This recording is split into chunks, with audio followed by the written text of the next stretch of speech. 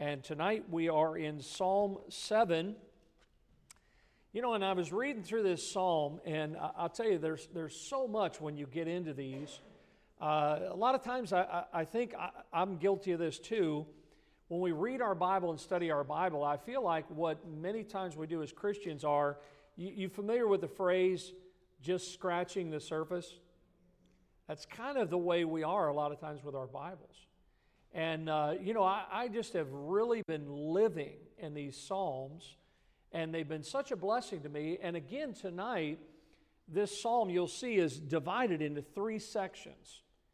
And we see this as a psalm of David, but many times I've heard people, preachers, commentaries, other things, refer to David as the sweet psalmist of Israel. Have you heard that? The sweet psalmist. And then I look at a psalm like tonight, and I think to myself, how can David remain so sweet when he had such judgment and so many enemies against him? And I thought to myself, the only way that's possible is the Lord. That's the only way that's possible. And so I want you to look at this psalm tonight, Psalm number 7, and let's read this psalm together as we get started. The Bible says, O Lord my God, in Thee do I put my trust. Save me from all them that persecute me and deliver me, lest He tear my soul like a lion, rending it in pieces while there is none to deliver. O Lord my God, if I have done this, if there be iniquity in my hands, if I have rewarded evil unto him that was at peace with me, yea, I have delivered him that without cause is mine enemy. Let the enemy persecute my soul and take it, yea, let him tread down my life upon the earth and lay mine honor in the dust, Selah. Arise, O Lord, in thine anger. Lift up thyself because of the rage of mine enemies, and awake for me to the judgment that thou hast commanded. So shall the congregation of the people compass thee about for their sakes, therefore return thou on high. The Lord shall judge the people. Judge me, O Lord, according to my righteousness and according to mine integrity that is in me. O let the wickedness of the wicked come to an end.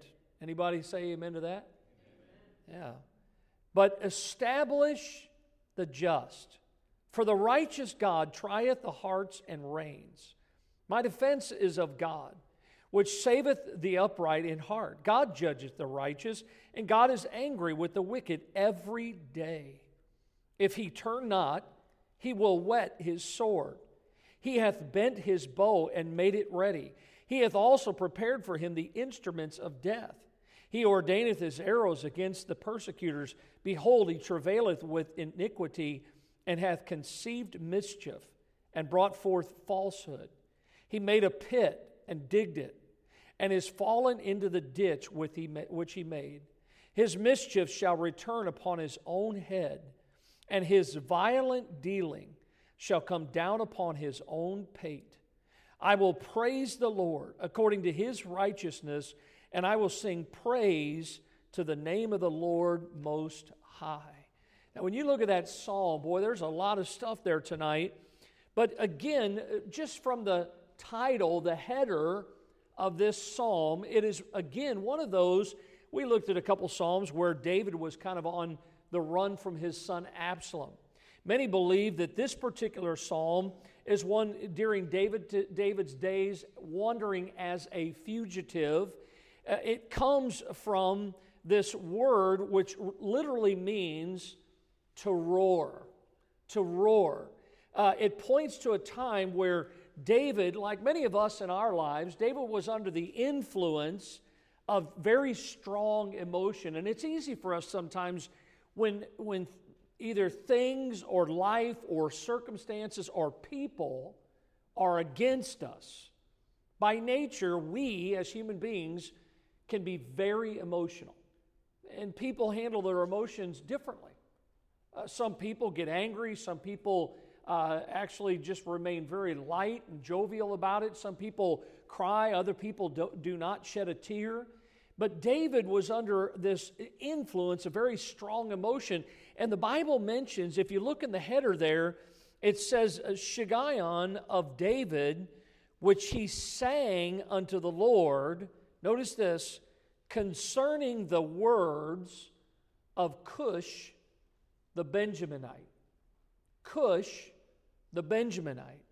Now, this reference here to Cush the Benjaminite, the truth is, as best I could tell, there was no certainty on who this Cush the Benjaminite really is. Some believed that it was actually, and they get this because of not only this psalm, but so many other places in the Old Testament where it seemed like that one of David's really things he was struggling with in his life was King Saul himself.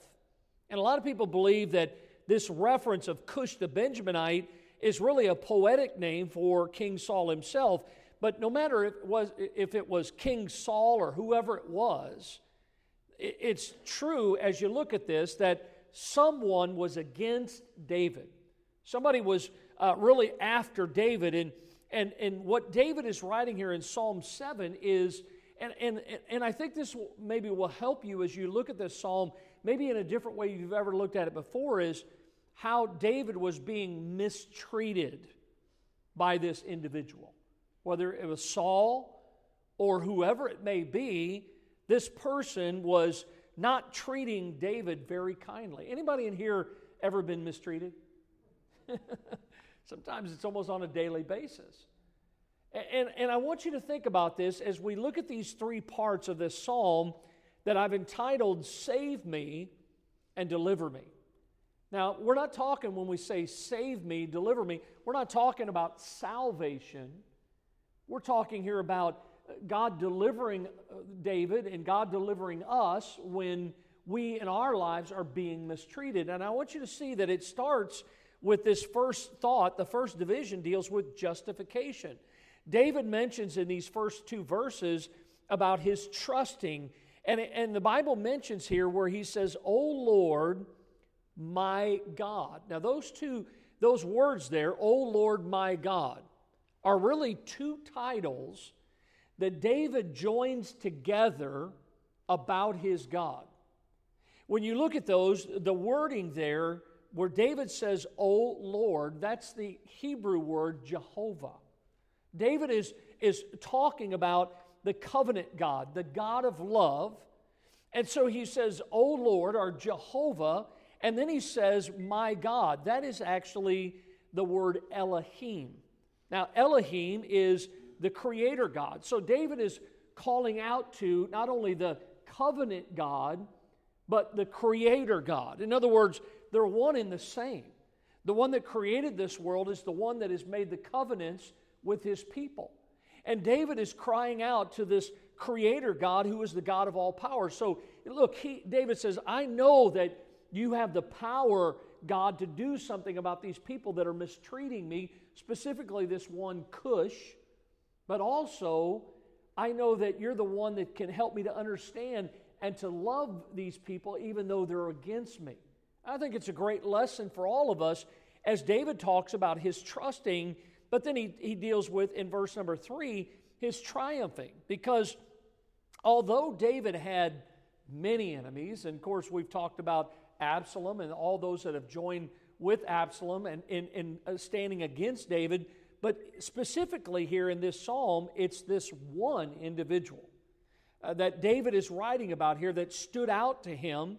And the Bible says in verse number 3, look at it again. He says, O Lord my God, if I have done this, if there be iniquity in my hands. In other words, this Cush, this individual actually had accused David of iniquity. Now that word iniquity, we understand deals with sin, but here it's talking about injustices. It's talking about dealing with people in an unfair way.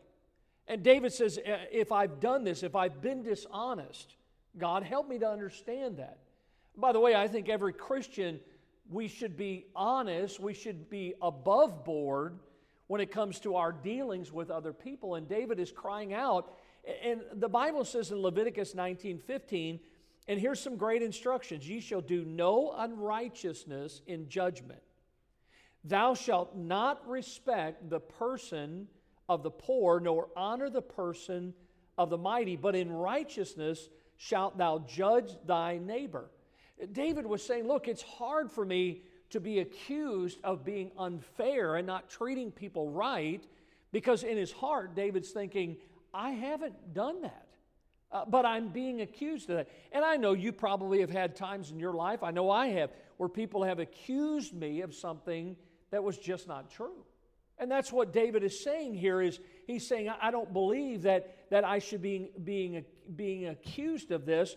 And so this Cush is accusing him not only of iniquity, but then he also, in verse number 4, accuses David of rewarding evil.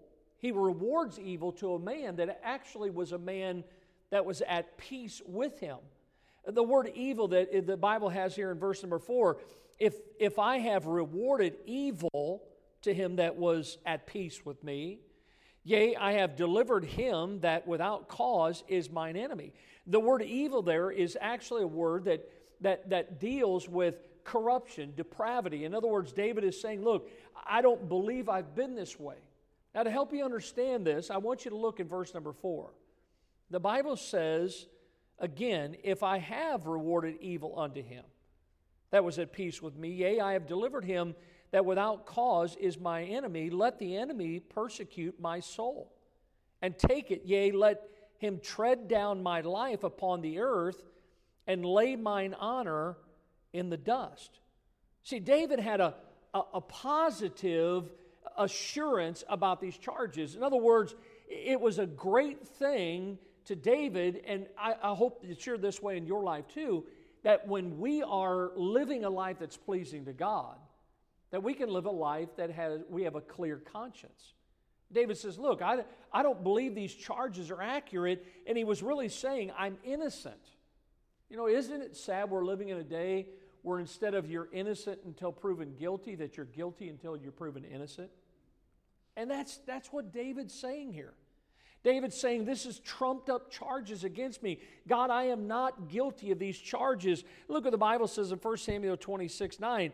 And David said to Abishai, destroy him not, for who can stretch forth his hand against the Lord's anointed and be guiltless? Now, David he makes a positive assurance. David says, look, I know that I haven't done this. But notice also he makes a positive assertion, because at the end of verse number 5 is that word that we've seen before, the word Selah. In other words, David says, look, I want to remind you, Lord, that you remember there were times where I could have taken the life of Saul, but I did not raise my hand against the Lord's anointed. Now, God knew that. But David was right. In other words, there are times where we could seek vengeance. We could take matters into our own hands. But David says, look, I did not do that. And so David is reminding the Lord of that. And the Bible here talks about this matter of that David is being slandered. You know, it's a very difficult thing. It's honestly one of the most difficult things to fight when somebody slanders you, when they slander your name. A man's good name and his reputation, it can be destroyed by lying, by deceitful tongue, by jealousy. There's a lot of things that can take a person's life and leave it in ruins. And this is what's going on in David's life. Look at Exodus 23 and verse 1. Thou shalt not raise a false report. Put not thine hand with the wicked to be an unrighteous witness. Now, I can tell you this, most people, when it comes to slander, I think the biggest example you can find in the Bible is the devil himself. The Bible says in Revelation chapter 12, I heard a loud voice saying in heaven, now is come salvation and strength, and the kingdom of our God, and the power of his Christ, for the accuser of our brethren is cast down. Look, the devil is doing everything he can to lie about us, to deceive us, to say things about us that is just not true. And slandering is something that the devil always uses. But folks, listen, let us not be guilty of that, about talking about people in secret or behind their back, because that's how it happens. And what happens is, as people start to say things, before long, if people start to hear it enough, they start to believe it. That poison will take its toll in their minds and in their hearts. And David realized this, and that's why when you look at this psalm, David knew this. He was positive. I'm not guilty of these charges that are being put against me. And so David, what is he doing? The only thing that you and I can do is what David was doing. He was bringing it to the Lord. And he was asking the Lord, God, vindicate me. In other words, justify me. Because David knew that he could not justify himself. And you and I can't either. Look at a great verse in Romans chapter 3. The Bible says, I declare and say at this time his righteousness, that he, God, might be just and the justifier of him that believeth in Jesus. See, the only way that we can be justified in front of those who are trying to slander us, those who are trying to make false accusations about us, is that God is the just and the justifier of all them that believe in him. So David, when he starts here in this psalm, he begins talking about justification. Now, not again in the sense of salvation, but then he moves to the heart of this psalm. Secondly, he talks about judgment. Because what David wanted God to do was to deal with his enemies. Anybody ever else feel like that? God, these people are opposing me falsely. It's what's happening is I'm struggling in my life. Lord, can you just deal with them? Can you just, it's like, remember when Jesus was with his disciples and they were just gonna go through and they were gonna weed out. And Jesus said, don't do that. Let the wheat grow up with the tares. And a lot of times that's what we want to do, is we want to take matters into our own hands. And David says, look, God, if that's the case, then would you deal with these enemies? And so David twice, again, he could have killed Saul, but he refused to strike the Lord's anointed. He always left that situation in God's hands. And I want you to see a couple aspects about this matter of David's heart and what he wanted. So notice, first of all, his desire for God to judge the sinner. Look at verse number 6. The Bible says, arise, O Lord, notice this phrase, in thine anger. He says, lift up thyself because of the rage of mine enemies, and awake for me to the judgment that thou hast commanded. So shall the congregation of the people compass thee about. For their sakes, therefore, return thou on high. Now, Psalm 94, verse 2 says it this way, lift up thyself, thou judge of the earth. Render a reward to the proud. What's David's desire? What is he doing here? He's asking God to come to the courtroom, so to speak, in his anger. In other words, God knows all things. God knows what's going on in David's life and the enemies that are against him. And David had felt the injustices against him. And so David's desire was that God would judge the sinner. But it's interesting, secondly, is how he has a desire for God to judge the saint. Because not only God, deal with the sinner. But look at this, and this is a bold move on David's part in verse 8. The Lord shall judge the people. But then notice the next couple words. Judge me, O Lord, according to thy righteousness and according to mine integrity that is in me. He was inviting God, yes, to deal with the sinner. But then he's asking God to turn his eyes on him, to look at him, to see if there's any injustice, if there's something in his life that ought not to be there. Psalm 35:24, judge me, O Lord my God, according to thy righteousness, and let them not rejoice over me. What does the Bible say to us? Listen to these words. Search me, O God, and know my heart. Try me and know my thoughts, and if there be any wicked way in me. That was the prayer of the psalmist. Sometimes we wonder, and maybe this was David, maybe it's you right now. Sometimes we wonder, why doesn't God just all of a sudden start judging this world? Why does God let things go on? Why do we see the wicked triumphing in this world? And look, it's a great trial for godly people to see the injustices, just like David in his heart was struggling. Look, I know I haven't done this. God, why are you allowing this to happen? Can I say it this way, that the eye of faith, and the Bible tells us we need to be men and women of faith.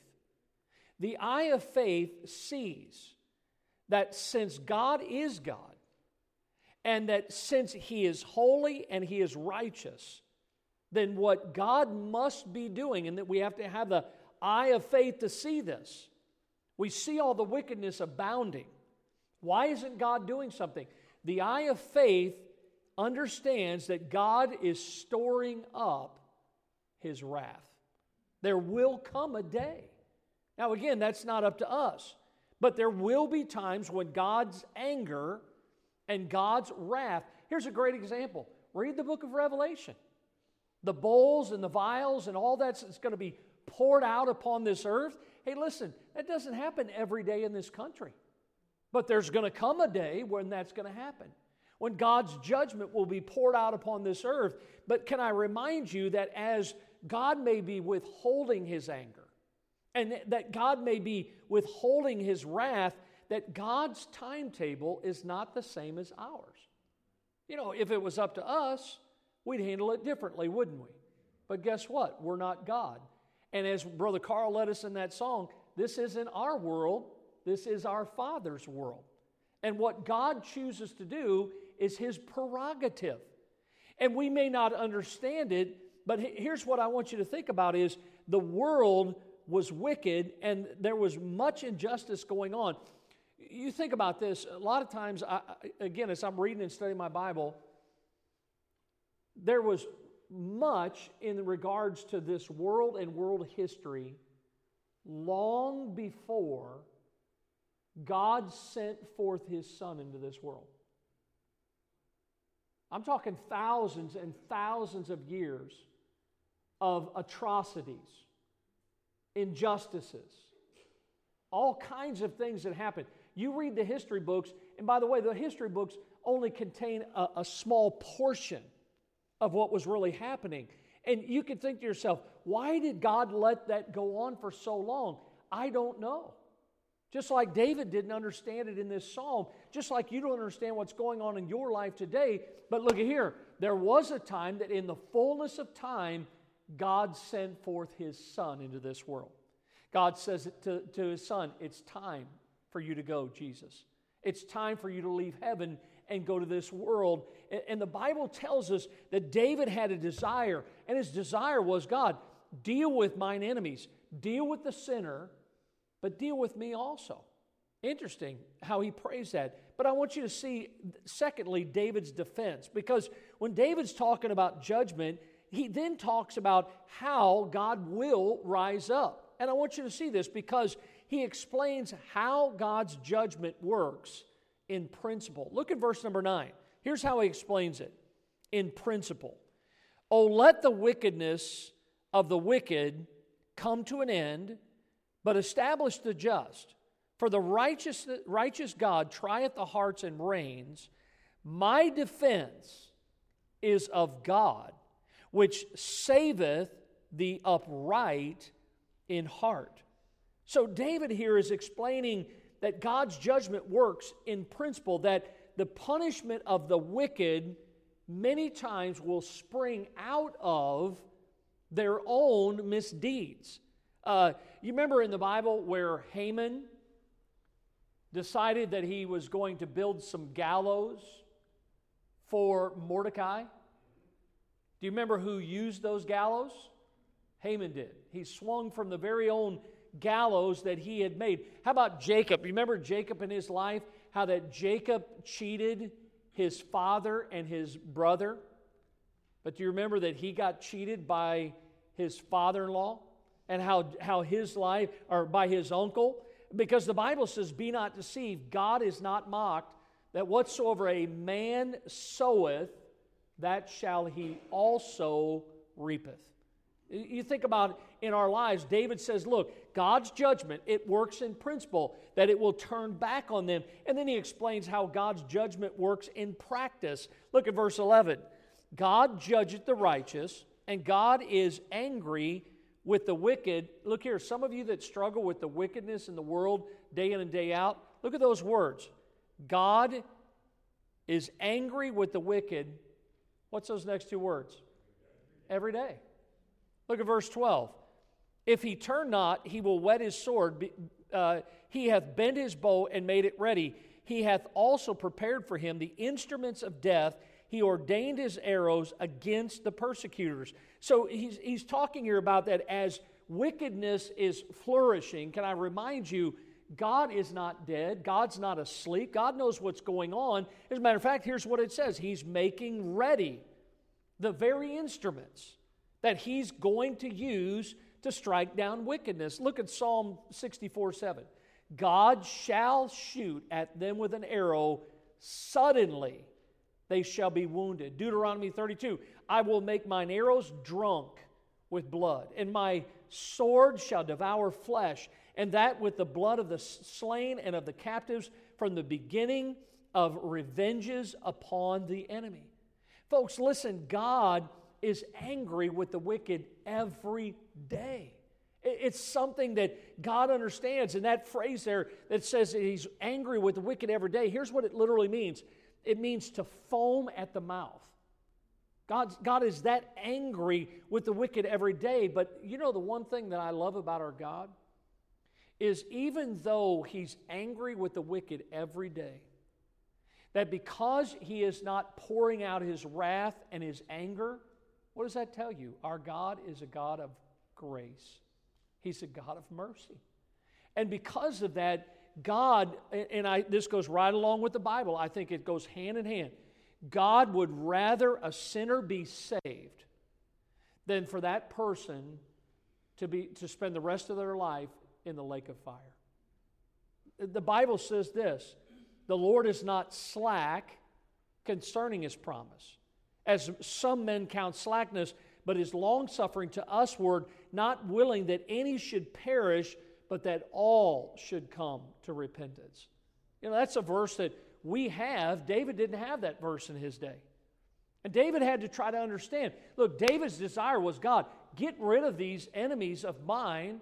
And David gave his defense. He says, look, there will come a time where God will rise up against them. But then I want you to notice, thirdly, David's discernment. Because David concludes his discussion of God's anger with sin, and he does it in a way that's kind of unique. He uses 3 illustrations to get this across. And I want you to see, it helps us understand how God sometimes will allow things to happen. And when he allows those things to happen, it eventually will bring its own consequences. You familiar with the verse in the Bible in the book of Romans? For the wages of sin is what? Death. So there's a price tag. You're always going to pay for that sin. So I want you to notice these 3 illustrations, kind of neat illustrations. Look at verse 14. Here's the first illustration when David's using discernment because God says, look, I'll handle it, David. But look at this first one in verse 14. Behold, he travaileth with iniquity and hath conceived mischief and brought forth falsehood. Now, do you notice there what he's describing? His first illustration is that the very process of sin is like a birth. Look at the words again. He used the word travaileth.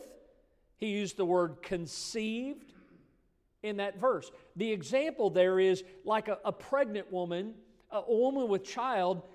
The sinner, just like a pregnant woman, that woman becomes great with child. You know, our daughter's about 7 months, 7.5 months now with our twin grandsons. And she's been taking pictures and sending us pictures, and I've been telling her, I said, man, she looks pretty good. She looks way better than I do, and I'm not pregnant with 2 boys, you know.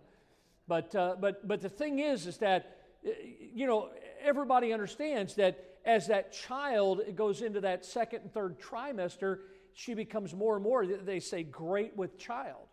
Well, the illustration here about God dealing with sin is just like that pregnant woman is, that a sinner actually conceives wickedness. But instead of it being in the womb, it's in their heart. And that wickedness continues to grow just like a child would grow until that person, that wicked person, is so full of it that eventually it's got to come out, you know? It's like that woman that goes in to have a baby and she's like, just get this thing out of me, you know? And I'm glad I'm not a woman, I can tell you that. But listen, you know what? The Bible talks about birth pangs, the travail, literally women go down into the jaws of death to deliver children. You think about the illustration here, he's making the illustration that sin is the same way. That sin has a lot of pain that it brings in our lives. And we understand this. And so David is saying, look, God allows sometimes sin to work out. David uses the word mischief. The word mischief is the same word that we would use as perverseness. Isaiah said, none calleth for justice, nor any pleadeth for truth. They trust in vanity and speak lies. They conceive mischief and bring forth iniquity. You know, I was just thinking again about Satan and how Satan loves to sow discord and how, you know, we allow sin in our lives. He's the father of lies, the Bible tells us. And I was thinking about this illustration about sin and the process, how it's like a birth. And I thought that Satan knows in the lives of men and women, Satan knows how to impregnate this innate perverseness, this mischief, into the fallen nature of man with his own evil spirit. You know, you remember reading about Judas Iscariot, how Satan had put that in his heart to actually go against the Son of God. This is a man that spent time with the Lord. And again, this wickedness, it grows. And what David is saying is about this Cush, the Benjaminite, is he's saying just like a woman that has a child, that child continues to grow, that this Cush, there's so much hatred and mischief and wickedness in this person, and it's just grown and grown and grown. And, some people commented, said, maybe it was hatred, maybe it was jealousy. We all know that Saul was jealous of David. You know, he's slain his thousands, but he's slain his tens of thousands. There was a lot of jealousy, and maybe it was malice, maybe it was being a coward. I don't know, but I know this, that, whoever this Cush was, he couldn't hold it in any longer. And it was coming forth like a child would in the life of a mother. This sin was coming forth in lies about David. And so the first illustration is how sin in its process is like a birth. But the second illustration, look at verse 15. He says, he made a pit and digged it, and is fallen into the ditch which he made. Now here's the illustration in this one is that sin in its plan is like a bait. Sin is like a bait. Brother Glenn back here took me, we went over to his house, and Glenn had some shiners, and he was trying to show me how to fish with these things, And I was just amazed. You put these little fish, you hook them in the back, you let them swim around out there. It's a good thing there wasn't some animal activist group there or whatever, but we were out there trying to catch fish, and I mean, these big old fish are, and you've got to use the right bait. And that's what he's talking about here is in this illustration, how sin can be something that's cold-blooded, it's calculating, and matter of fact, it's many times premeditated wickedness. And he gives a picture here of a man who actually is premeditating, trying to think about the best way that he can ruin this man's life, the best way that he can actually revile this person. And then not only did he think about it, but he actually executes the plan that he premeditated. And David sees that such people often get caught in their own plot. Look what the Bible says in 1 Timothy 6. They that will be rich fall into temptation and a snare, and into many foolish and hurtful lusts, which drown men in destruction and perdition. See, God never fails to take a person in their own snares. See, a lot of times we'll think, God, why won't you judge these people? Now again, we are not God. His ways are not our ways. His ways are higher than our ways. God, why won't you do something? But look what the Bible says in Esther 7:10. So they hanged Haman on the gallows that he prepared for Mordecai. Job said, even as I have seen, they that plow iniquity and sow wickedness reap the same. Psalm 9:15. The heathen are sunk down in the pit that they made, in the net which they hid is their own foot taken. You know, look, they've fallen into the very ditch that they dug themselves. And a lot of times we think, God, why aren't you doing something? Again, God, He knows all these things. And He gives the illustration here that sin in its plan is like a bait. But look at the third illustration in verse 16, because He helps us understand that sin in its punishment is kind of like, anybody in here ever thrown a boomerang? I've tried to throw one a couple times. They never work for me. I've thrown them out. They never come back. But supposedly if you do it right, they really do come back, is what they say. But look what it says in verse 16. His mischief shall return upon his own head, and his violent dealings shall come down upon his own pate. Remember in the Old Testament, remember Ahab and Jezebel? Remember how King Ahab, wanted the vineyard of Naboth? And Naboth didn't want to give it to him? Remember what Ahab did? He killed Naboth for that vineyard. And the Bible says, again, this is talking about the punishment. Remember, again, this is going to come back on Ahab like a boomerang. The Bible says in 1 Kings 22, one washed the chariot in the pool of Samaria, and the dogs licked up his blood, and they washed his armor according unto the word of the Lord which he spake. You know, I read some stuff this afternoon about Australian hunters, skilled hunters. They'll take that boomerang and they'll actually throw it while they're hunting. They'll use it to hunt with. And if they miss their target, listen now, if they miss their target, it'll return back to them. And that's what this is saying, is that it will come back. A person can throw their wickedness, this Cush or whoever it is at your job or whoever you run into in life, they can throw their wickedness at you, but they better be careful, because if it doesn't hit its intended target, it's going to come back on them, just like that boomerang would. Look at Numbers 32:23. But if you will not do so, behold, ye have sinned against the Lord, and be sure your sin will find you out. It'll come back on you. See, God will watch over the wickedness until it finally comes home to punish the one who threw it.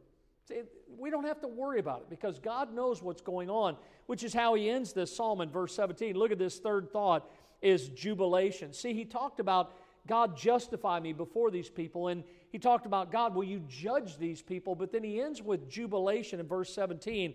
In spite of all that was going on, David says, I will praise the Lord according to his righteousness, and I will sing praise to the name of the Lord Most High. With all of the evil, here's the truth: God is still in control. God's still in control. Proverbs 21 and verse 9, chapter 19. There are many devices in a man's heart. Nevertheless, the counsel of the Lord, that shall stand. Abraham in his day, when he was out fighting against the kings of the east, Abraham came back home, and the Bible says he blessed him and said, Blessed be Abraham of the Most High God, possessor of heaven and earth, and blessed be the Most High God, which hath delivered thine enemies into my hand. And just like Abraham, David and you and I, listen, we can be like David. David says, look, here's this psalm. Remember what the word psalm means? Anybody remember? Psalm. David says, yes, mine enemy's against me. And he says, Lord, I really wish you'd deal with the enemy. I wish you'd judge them. But he says, God, I'm going to leave that in your hands. But David literally wrote these words and handed them to the musician and said, let's sing about this. That's what he's saying. He says, since God's still on the throne and God's in control, David was saying, look, let's sing this song because it's a song of salvation and it's a song of deliverance. You know, I think about this psalm and I think about this matter of judgment, and so often that's what we want to do, is we want to judge people instead of allowing God to do His work. And many times we don't understand it. All right? Let's pray tonight. Lord, I want to thank you. Thank you so much for the illustration we have in the life of David. And I'm sure that even in our study tonight, we might pass over very lightly some of the difficulties that David was dealing with. Maybe it was more than this one individual that bears the name and the title, Cush. It could have been more than him. But certainly it was a reality in his life, and I guarantee you there are some, even myself, Lord, that have had many that have stood against us, that have said things about us that are just honestly not true. Lord, I pray that you'd help us to have the right desires, Lord, to ask you to work as only you will. But Lord, I pray that you'd help us to always be thankful because the fact that we are your child and that you are ultimately in control. And Lord, we thank you that this is your world, that we're a part of your world. And help us to see what our role is and help us to fulfill our purpose. In Jesus' name we pray.